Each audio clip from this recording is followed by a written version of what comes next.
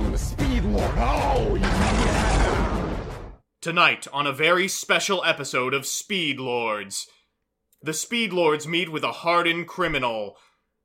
Conferencing in from Rikers Island, we have Mr. Daniel Guadalupe. Thank you so much for having me, Joe. You sound like a grizzled criminal. You're doing a very good... Thank you. Your throat sounds really healthy. I gotta say, I feel a little unsafe having you this close to us. Even though we're separated by hundreds of miles of telephone wire, it feels like you're in the room with me. Well, that's what I give people. That's the effect I have on them. Yeah, I understand that. So you were sent to the most powerful, the most impregnable prison in the universe for one crime. Can you please tell us what that is? Yeah. I played Nightmare Sonic Blast. Oh, no. Not only that, I also played Gentlemander. Oh, no. Oh, disgusting. It was at my locals. How do you live with yourself? It's been rough. Oh, the thrill. Oh, disgusting. Is there a sexual aspect to this? I refuse to say. That's really all we needed to hear. All right, this has been an enlightening experience for everyone. I hope that you all can support Proposition 290 to ban Serpent Night Dragon and semi-limit Blue Dragon Summoner. All I can say is, you'll go 4-0 at your locals, and you'll feel good. Get out. It's disgusting. Leave.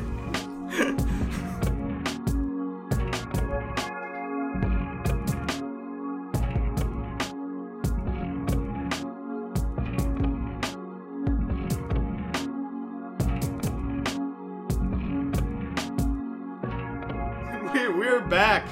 The Speed Lords have returned. It's been a long day without you, my friend. I am joined in the studio by... Meatmoto27. I'm here. I'm speedy. Not speedy enough to deliver a podcast in under 4 months, but you know, life's like that sometimes. I like that you said that like it was your fault that the previous episode didn't go up and not mine for being a lazy sack of crap. Well, I mean, having prior obligations. I'm going to blame the American legal school system. That's what I've been doing for the past 2 months, and it's been working out pretty well. We're here today talking about speed duels. What you didn't hear in the last episode, but we alluded to in episode 3, that's the one with all of the end of Evangelion memes, is that Serpent Night Dragon and Nightmare Sonic Blast are actually quite good. No one believed us at the time. Not even my own co-commentator, but now it feels so good to be right. Yeah, I've been proven very wrong. It's good. It's a good deck. Pretty clearly. Thankfully, this is the last time either of us will ever be proven wrong again, I think. Yeah, no, we're never going to be wrong again about anything, I don't think. Yeah, that seems about right. So I guess we'll jump in with a discussion of the post-Scars meta. It's been about a good month since that set came out. And there was a huge uproot at the beginning of everyone on Dueling Book trying to jam that Turbo Metamorphosis Turn 1 Super Ultimate Ancient Moth deck, and finally that's blown over, and we in the dust of Dueling Book, we now can see that there is an emergent metagame. Yeah, so I think that we had a pretty solid metagame before Scars of the Battle, centralized around Dice Foon mainly, with Gravekeepers relinquished still some tribal synergy, and I think that at least 2 of those decks are still relevant. The one that isn't is relinquished. Dang. Relinquished is the big loser of Scars of Battle, would you say? Yeah, definitely, because I think it was probably close to the second or third best deck in the previous Attack from the Deep meta, and now it's probably worse than Dragoncaller at this point, very honestly. It's definitely worse than, like, Skull Servant, which is about the most disgusting thing you can say about a deck. Yeah, there's a lot of decks that are better than Relinquished now, mainly because of Eradicating Aerosol, which is eradicating the meta pretty hard. That's good. I hope that you stayed up late for that one. Yeah.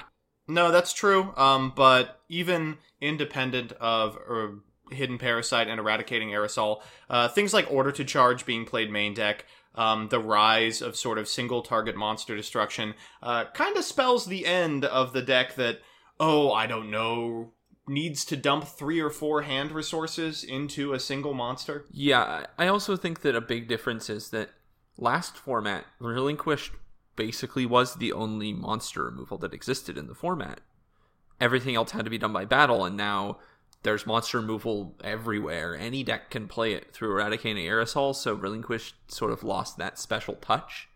Maybe it'll come back eventually, but not anytime soon. You alluded to it a couple of minutes ago, but Tribal Synergy, certainly still one of the top 4 decks, I would feel comfortable saying. Yeah, but definitely the builds that we're seeing for it have shifted over time. I think sort of when Tribal was at its peak, maybe in the starter deck format, we really saw a heavy focus on the Amazoness core in the deck, right? So you ran a lot of Amazoness, you ran the amulets and the villages and a bunch of swordswoman and a bunch of sage, and I think that's not really how the deck works anymore. No, certainly not. We've seen kind of a tilt towards, hilariously, more of the harpy elements. As decks have sort of coalesced around a core of like 17 to 2,000 attack bodies, the Amazoness package of like mid-stat dudes, it doesn't really stack up to the ability to be able to go like Harpy's Hunting Ground, Harpy Lady, Elegant Egotist, which is such an insane power play and beats over any of these mid-range creatures that it's worth investing in instead of like the several card setup of Amazoness Heirloom that loses to any single target monster destruction. Yeah, and I also think that Harpy's Hunting Ground is a pretty good payoff for your Harpy monsters because unlike, say, Village or Amulet Witch, the advantage that they generate can be blocked out by Dice Spoon or Dust Tornado or whatever, any kind of spell trap removal. Harpy's Hunting Ground immediately works on the summon, so it has a lot less room for error than the Amazoness stuff.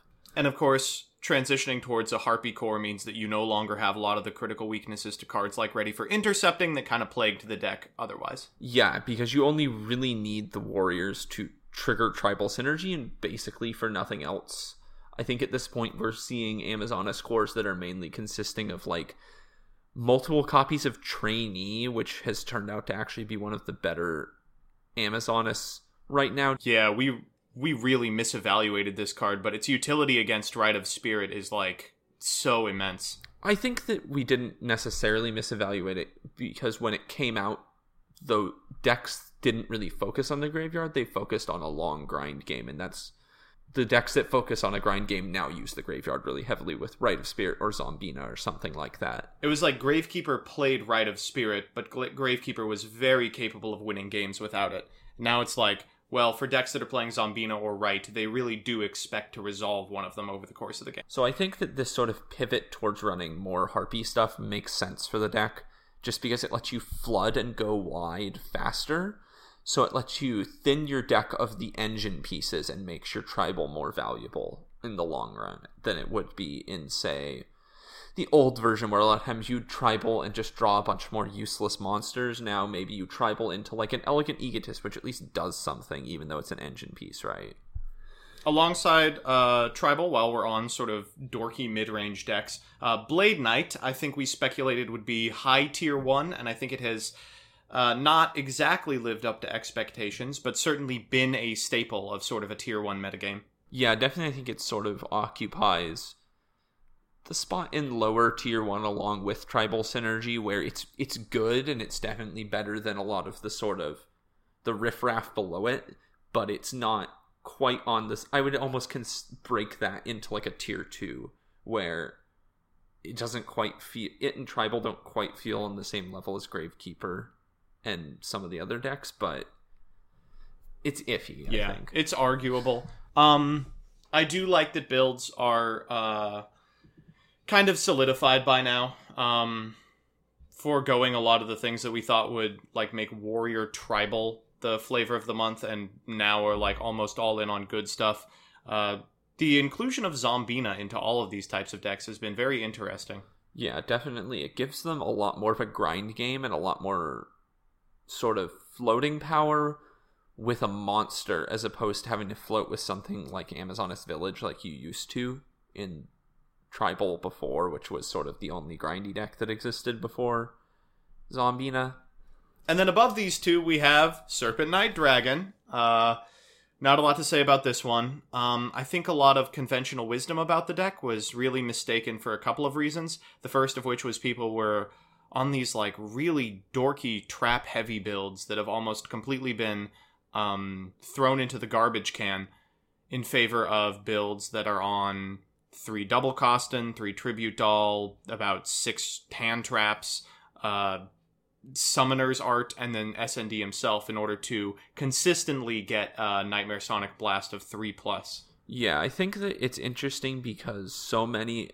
I think they've come out with a combo deck in basically every release so far. It's just that the combo decks that we saw in previous formats like Palaminization or the Levia Dragon deck or even Perfectly Ultimate Great Moth in this set have all been gimmicky and not very good.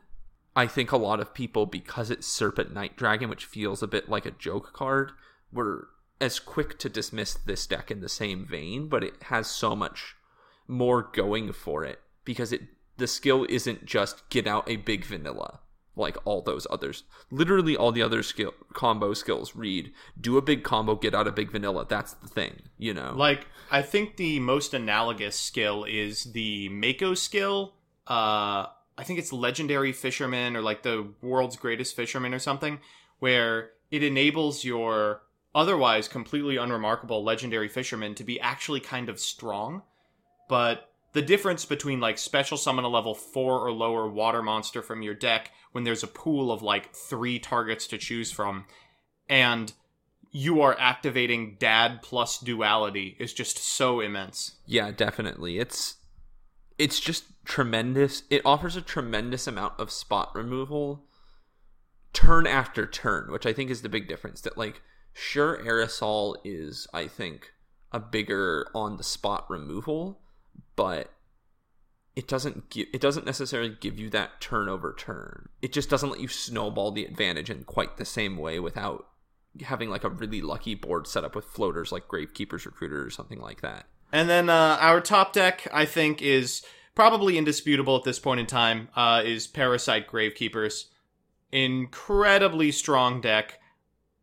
Just like the other ones, as we've started to receive data from like actual tournaments being held, giant cards, online tournaments, and the like, builds have started to coalesce, kind of circle the drain in terms of what is and is not playable. And where we see Gravekeeper now is like a consistently tier 1 archetype with good across-the-board matchups that gets to play Darkhold. Yeah, I think the big thing here is that it was the best deck last format with Dicefoon and Time Wizard, and it's still the best deck this format, in part because Eradicating Aerosol has incredible synergy with the deck, but also in part because Gravekeeper just has the advantage of being a deck that's been getting constantly refined in the tank since the format came out at this point 6 months ago, which is a huge boon to the finished quality of the deck, right? Yeah, like the move to 2 Oracle, the trap lineups, you know, they're mutable in some regards, but like having extra time to refine archetypes just gives you this unbelievable advantage. Yeah, and definitely I think that something like Nightmare Sonic Blast, if it had theoretically had 6 months in the tank, could be better, but it hasn't had 6 months in the tank. So I think that's where we identify Tier 1. Gravekeeper, Sonic Blast, Tribal, Blade Knight, probably in that order. Tier 2 is, everything else? There's the zombie list that's been occasionally topping. Yeah, there's been a few zombie lists, which is very interesting. I think that zombies and dinosaurs can sort of be, or at least a zombie build and dinosaurs can be mentioned somewhat together, in that they're both decks that heavily leverage Order to Charge. Like, one of them gets to play Book of Moon as their payoff, and the other gets the AoE 300 attack point boost as its payoff. But, you know, fundamentally, they're both just Order to Charge decks. Yeah, and I think that Book of Life is, at the end of the day, a little bit better of a payoff, even though their monsters are a bit smaller, just because it just lets you go wide quicker, and Order to Charge makes the attack difference matter a lot less. You mentioned Dinosaur, another reasonable deck that's been topping in small numbers. Yeah, definitely think Dinosaur is the kind of thing where the deck has been getting less results than some people thought it would initially. And I don't necessarily know that that's because the deck is bad, but that the deck isn't quite good enough for people to be dedicating a lot of time to it. Feels to me a lot like how Gravekeepers was during starter deck format, where there was sort of like a dedicated base of people playing it, but it wasn't anywhere near the top until that one big piece of support came out, really turned it all around, and then it got the spotlight and really started getting a lot of work done and becoming a prominent deck. People still play Blue Eyes on occasion, I hear. Yeah, I mean, not that many people do play Blue Eyes. Blue Eyes is another deck where it's still pretty good, honestly. People just sort of stopped playing it, I think. I mean, why would you not just play Serpent Knight Dragon if you want to be a gimmicky dork? I mean, Blue Eyes is cheaper to build in paper, I guess, is the only real difference, because you don't need anything like Sphere Karibo. Probably the other one that deserves some sort of mention is Burn. Although Burn looks more like just good stuff at this point. Amazon of Swordswomen, Blast Sphere, cards that are already pretty playable that occasionally net you wins because of effect damage. Yeah, I think Burn is the kind of deck where, as we continue to get more Burn type effects, it might start creeping up and up and up in the meta, but for now it's still sort of down there in like low tier 2 at best. I will say, you know what card is terrible with Order to Charge everywhere? Mask. Yeah, it's not the best. So with that under our belt, do you want to get into our controversy section? Yeah, so there's only one really big Speed Duel Facebook group, which I think has sort of... It's probably like the main community area for Speed Duels that I know of.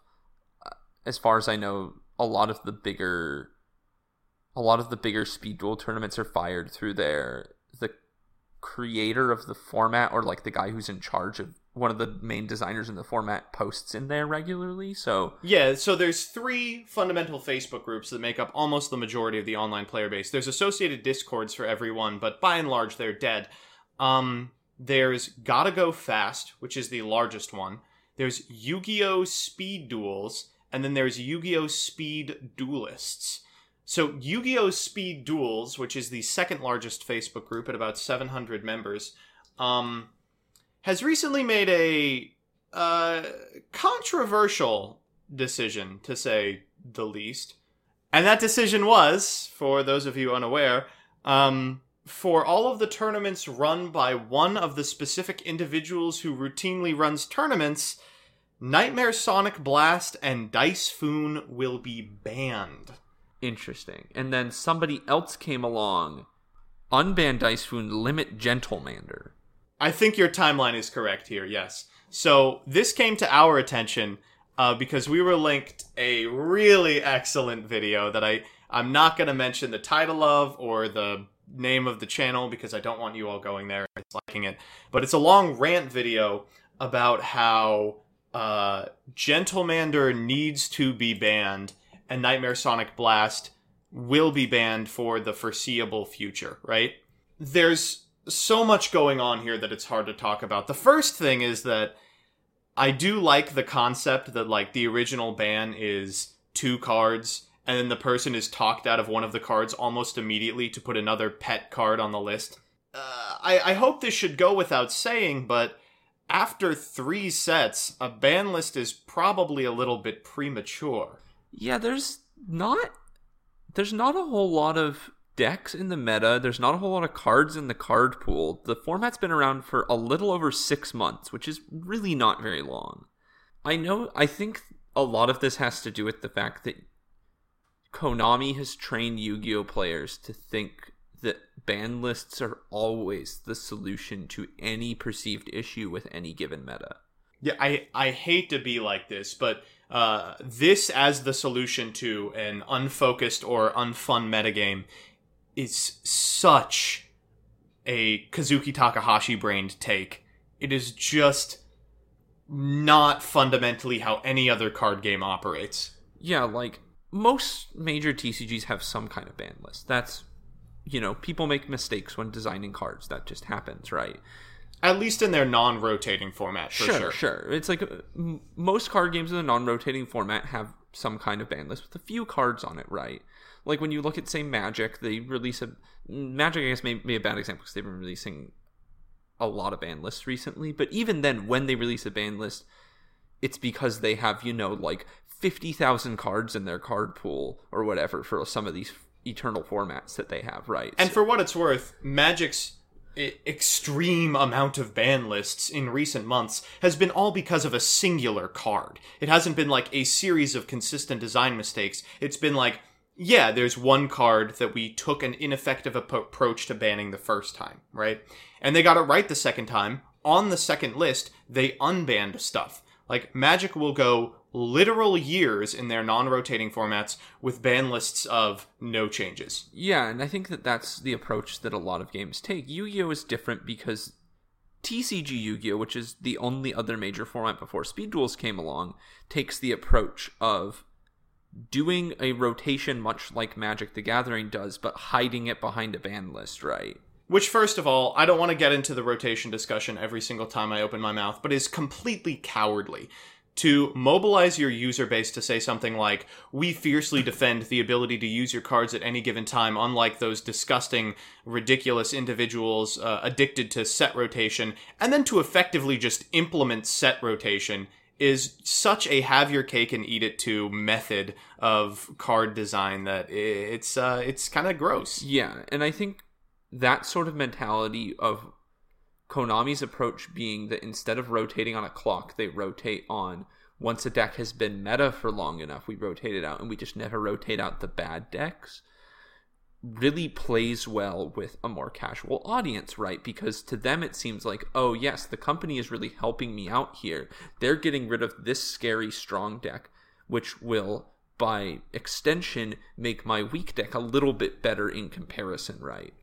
When in reality, what it does is make room for the next incredibly pushed archetype. Like, that's how companies make money. Exactly, but that's how it can appear, and I think that a lot of the people who have come to Speed Duels at this point are more casual players, which is why we haven't really seen sort of an explosion of really tuned meta stuff, or it's taken a lot longer to get to a more tuned meta for the game, right?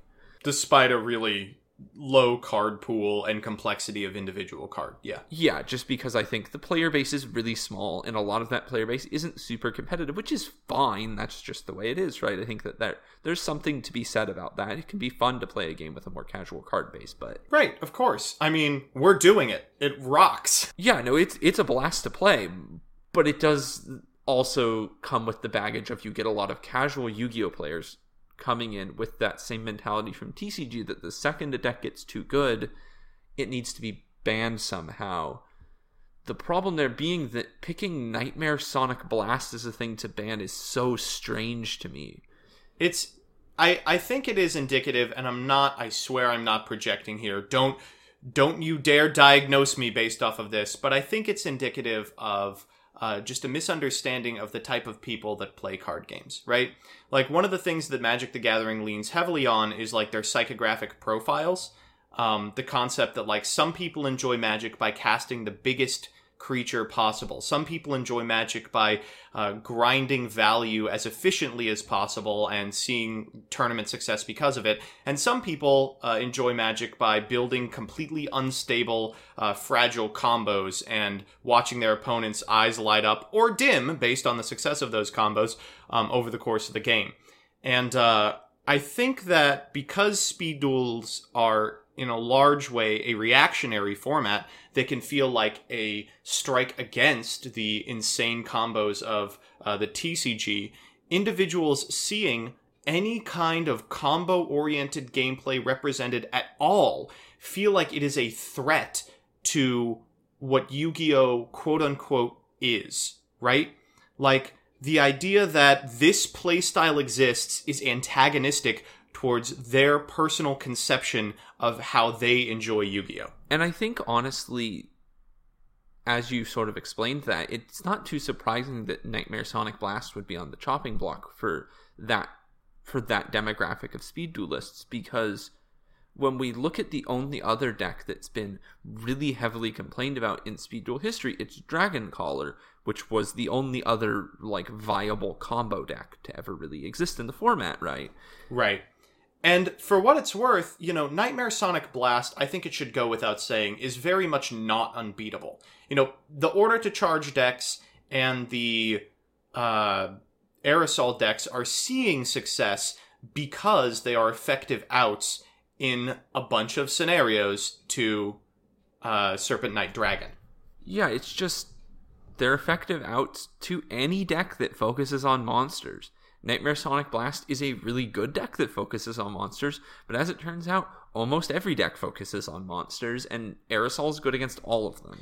So, what you end up is, and I think it's been displayed in the method by which this has played out. Like you'd said, there's confusion over like whether Dice Foon is being banned, whether Gentlemander is being banned based on the opinions of like the people who made the video and the people who made the announcement, and like the fact that there's no connection between them just shows that different people experience Yu-Gi-Oh! Differently. Everyone has their internal conception of what makes Yu-Gi-Oh! Yu-Gi-Oh!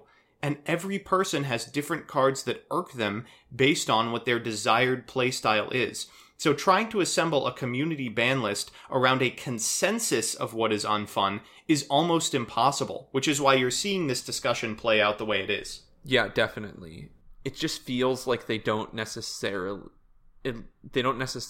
see the way the design is going, or at least from my perspective, how I see the design going, the direction it's going, which is when Speed Duels first came out, they had a very heavy focus on skills, which is something we've discussed on this podcast before, right? That's sort of the big difference between Speed Duels and Duel Links, is that in Duel Links, there are skills, but you don't usually build your deck around the skill, as opposed to in Speed Duels, where you very much build your deck around the skill, right? And certainly that's like medium true right now, with a singular exception of Master of Destiny, but that is very much the exception, not the rule. Sure. For the vast majority of Duel Links' lifespan, it's been like random skills that give you a small increase to like open better that have dominated. Yeah, and I think that like a lot of the time, sometimes they have some specific synergy, but it's more you build a good deck and then the skill is the icing on top, and then add the skill after, as opposed to picking a skill and building the deck around it, which is how it works a lot of time in Speed Duels. And I think they ended up going a bit against that with Lucky Day, right? Because Lucky Day very much incredibly powerful generic it's an incredibly powerful generic skill that is more in the Duel Links vein of you really don't have to build around it at all. You can just slap 3 Dice Foon in it, or 2 Dice Foon or whatever in any deck you want, and it works fine.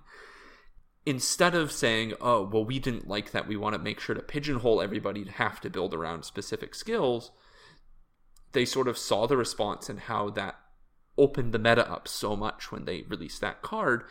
And the designers seem to have said, okay, we're going to start trickling out more generic skills just to give you more variety on that front. And then also, alongside it, keep releasing build-around skills that are competitive with those generic skills, which I think is... I personally think that's a great way to design it, right? Because then you can sort of hit your audience of people who want to build something more generic that's closer to Duel Links, with your audience of people who want to build something that's a bit more build around specific, that's more like TCG Yu-Gi-Oh, I guess. And understand, there exists an alternative to this argument, which is ban Gravekeeper's Recruiter, right? Sure. Like, Gravekeeper has been a meta deck for effectively the second set that it was given any support. It has slotted in whatever extremely powerful generic skill that's been available, and yet there's no community consensus around banning this deck for some unknown reason. It's clearly not a discussion of win rates. It's clearly not a discussion of interaction. I mean, what's less interactive than Darkhole? So I really do feel as if it's a representation of the personal biases of the individuals who are in charge, quote unquote, of making the list. Yeah, also in terms of win ratios, even that's something that's so hard to go off of because there really just isn't good data still. Like, I wish there was good data 6 months down the line, but the best we've really gotten is like maybe like 20-man giant card tournaments or like like 20 to 30 man side events at YCSs, which is something, but it is essentially equivalent to a TCG locals, which get constantly laughed off the stage in terms of being a worthwhile data point.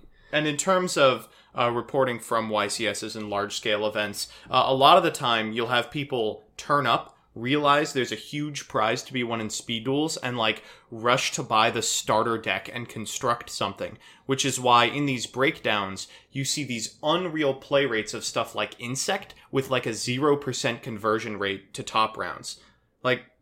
Even the lists that we're getting from these giant card events are routinely tilted towards people who showed up and built it there on the off chance that they'd win a huge prize. They're not exactly player-tested power builds. Yeah, and I think a lot of the times, because a lot of their opponents are playing super under-optimized, click the first 60 view video on YouTube net deck out of a starter deck, anybody who rolls up with even a mildly tested, refined list is going to win, you know what I mean? If you've brought your Blade Knight control deck to locals 3 times, even if you haven't done super well, you're still way ahead of your opponent in testing, who has never really played speed duels before. So that's kind of the discussion of where Serpent Knight Dragon leads off. In terms of Gentlemander, is this even really worth talking about? I really don't think so at all, because they were also talking about you gotta get rid of Command Knight for the same reason. That was being mentioned in the same video. This man is he's an anti-floodgate activist, but against attack-based soft locks that are outed by monster removal and put 0 offensive pressure up. So, 2 things. First of all, the lock is an integral part of Yu-Gi-Oh! When recognizing cool things that can happen in Yu-Gi-Oh! That don't happen in other games, marauding captain locking is a cool thing that can happen in Yu-Gi-Oh! That doesn't happen in other games. Like it or not, this is a part of Yu-Gi-Oh!'s identity, and preserving it in a lower power format is a good thing, in my opinion. Yeah, especially because I can understand, I personally hate floodgates, and I'm a vehement opponent of most floodgates in Yu-Gi-Oh! That being said, 2 Gentlemanders is really not what I'm thinking of when I'm thinking of a degenerate floodgate. I'm thinking of Vanity's Emptiness, Imperial Order, Skill Drain, right? Of that course, kind of stuff. You know what I mean? That's full shutting off a whole mechanic with no real counterplay that comes alongside that kind of extreme pressure, right? Which you just don't see because your board has 2 Gentlemanders on it. It's really hard to pressure the board when you have when you only have 1 monster slot open. The concept is they'll Gentlemander lock you and then just wait until they draw a tribute doll in order to tribute the normal summoned monster to make Serpent Knight in the same turn.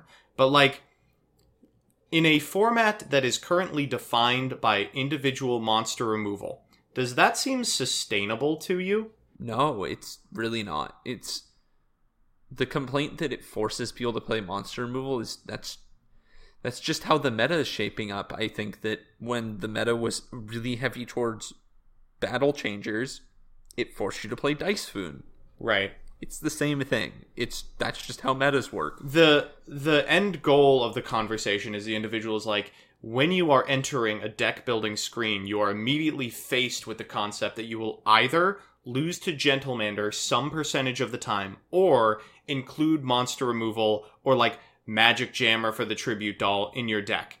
And truthfully, how is that not more interactive than building decks in a vacuum? If your argument is interactivity, why is observing the meta and making conscious decisions while deck building not representative of more interaction, not less? And honestly, maybe you could make the argument if the only good monster removal was Order to Charge and Mitch Azure or something. But there's Eradicating Aerosol, which is an almost completely generic card. The only deck that really can't efficiently out it is Amazonas, and that's just the drawback of running Tribal Synergy, unfortunately. But Amazonas can out it. You play Wild Tornado, That's true. It's just yeah. Every deck has some way to do it, right? You can argue that every deck having to be forced to play monster removal is a bad thing, but that is certainly not Gentlemander's fault. It's the fault of cards that resist battle. Yeah, and also that's just I don't think that's even a very solid argument. It's I don't know, like the fact that the format is so based around these 1-for-1 trades and the battle phase is a lot of what makes the format interesting over something like TCG, which is so based off of this like 4D chess of having to know every card in your opponent's deck and predicting combo lines, right? Like even in grindy matchups in TCG, there's still so much more like combo knowledge of your opponent that you have to have, and there's a lot less in the minute decision making than there is in something like Speed Duels, where you want to like predict, does my opponent have a Windstorm or a Kunai or whatever, right? I don't want to harp on this forever because we have been for a little bit, but I thought the most frustrating thing I heard in the video was a concept that at its core, Yu-Gi-Oh! Is about the battle phase. It's about attacking into your opponent's monsters, and that's the type of gameplay that should be preserved. I think it kind of goes without saying that characterizing Yu-Gi-Oh! As a game that offers a single avenue of gameplay and interaction is a fundamental misunderstanding of what makes Yu-Gi-Oh! So timeless. But I think it also should be said that Yu-Gi-Oh! Has never been about the battle phase. What? Yu-Gi-Oh! As a test of whose monster's attack point value is higher has only existed in, like, mechanical chaser format. Like, it has always been, even as late as things like GOAT format, a game about accruing small advantage into a game-winning play, or a game about navigating a combo through opponent's interaction. It's never been about two beefy men punching each other very hard. I mean, even you can maybe make that argument about early Speed Duels because it was so oriented on the battle phase, but even then... And was it? Like... Right, because it was all in the battle phase, but it was all based on... There was no battling! Right? There was no battling because it's like, how can I play around my opponent's AD changers all for these advantage shifts, right? That was the huge thing. It had really nothing to do with your attack points or anything like that. We had a format that was entirely focused around, did the Dragon Caller player brick, and did I draw the single target monster removal, followed by a format that was, how many AD changers does my opponent have? You know, we've never had 1850 larger than 1800 format. Yeah. And finally, as a closer to this conversation, in response to the amount of hate this announcement has got, one of the individuals responsible posted a comment that is miles long, but I'll read you a little bit of it, just so you understand where they're coming from. All these cucked, God-hating incels who can't get girls and hate themselves for it, put all their ego into a card game, and then when someone who is actually happy with their lives and loves Jesus Christ comes down and says something they don't like, they get pissed and take their own self-hatred out. I hope that the irony is not particularly lost on this individual. That pretty accurately described me. I don't like being attacked like that in this kind of forum, Joe. Play Serpent Knight Dragon against me and I will come to your house and have sex with your wife. Thank you. Okay, so before we get out of here and end this long podcast, we're going to go over some of the tournament results that we have seen that we've mentioned earlier. Even though they're small, I think it's at least worth going into the data that we do have and discussing it. Right. I can't stress this enough. While the tournaments are small, the prizes are huge. So at some point in the near future, people are going to have to start paying attention to the fact that every YCS has effectively a freebie event where you have a shot at, like, something you could only win in a single Elim 64-man otherwise. And note that they're not huge monetarily, they're literally huge. They're giant cards. Very large. Yeah, big card. They're very big. So first off, we had some YCSs last weekend from when we were recording this. That was YCS Ghent and YCS Niagara Falls. Ghent might have been the weekend before, I'm not entirely sure, but we saw some of the decks that we'd expect and some of the decks we wouldn't necessarily expect winning these events.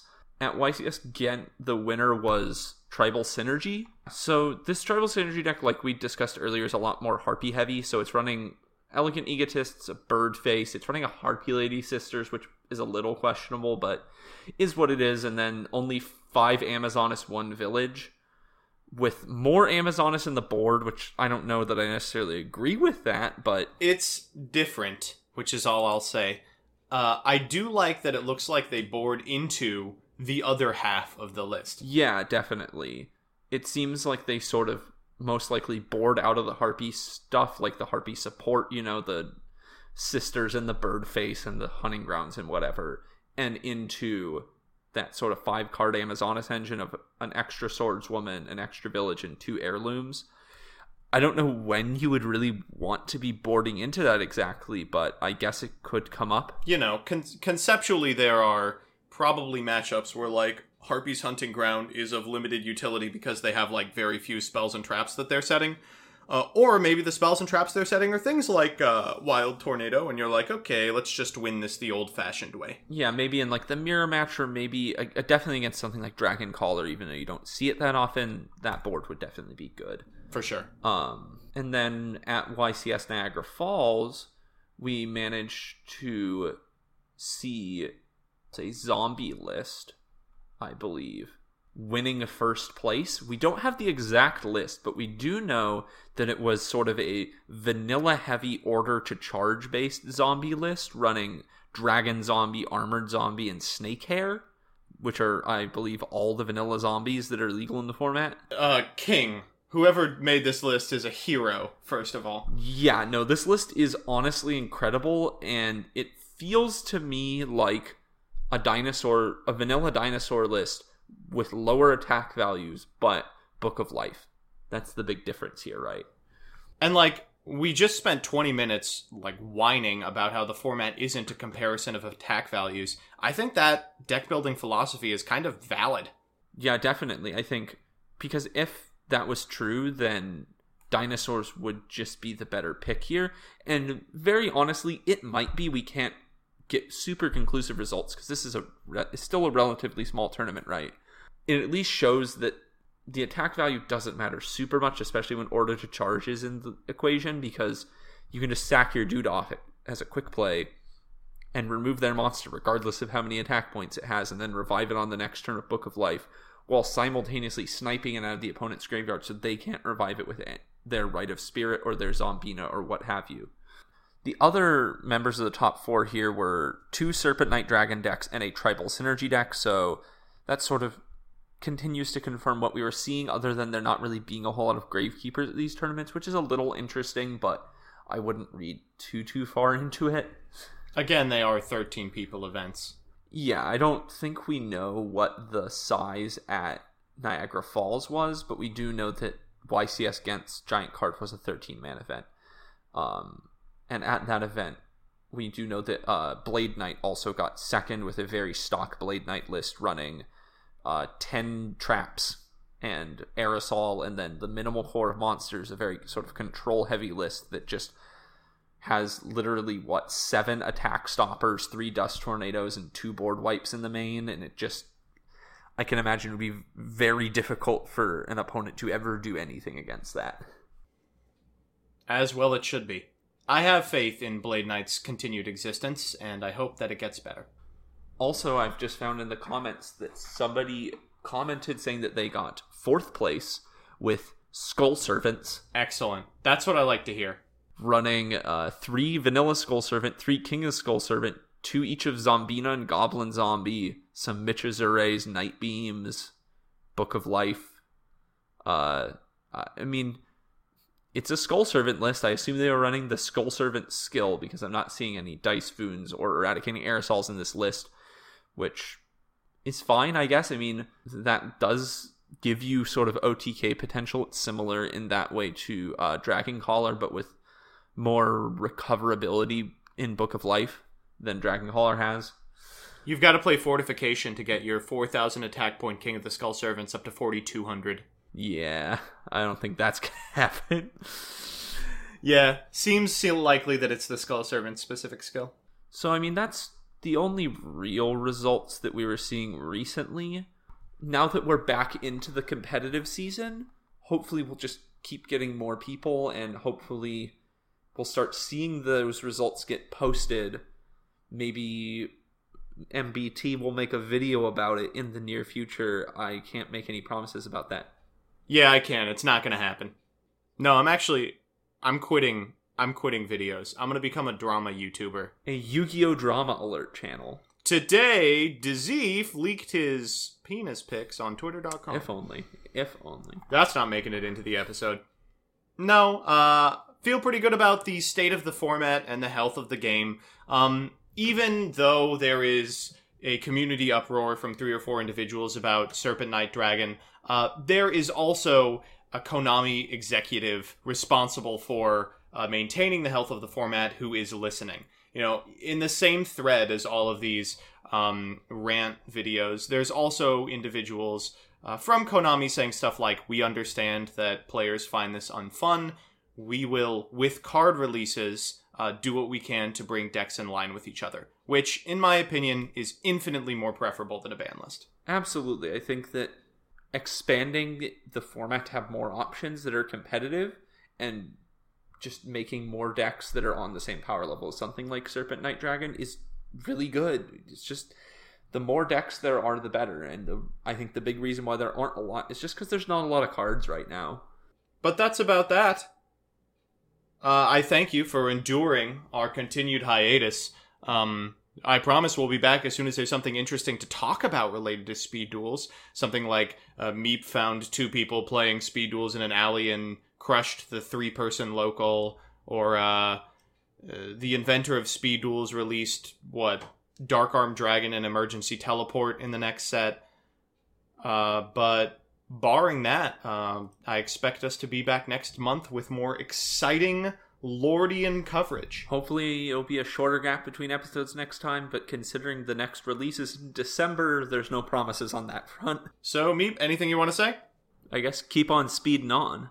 We need to come up with a name for our speed legion. Keep on speeding on, Speed Legion. We're the Speed Lords, so they could be like the Speed Serfs. Keep on speeding on, Speed Serfs. Speed Proletariat, please don't rise up. They're gonna rise up and they're gonna ban Nightmare Sonic Blast. Just you watch.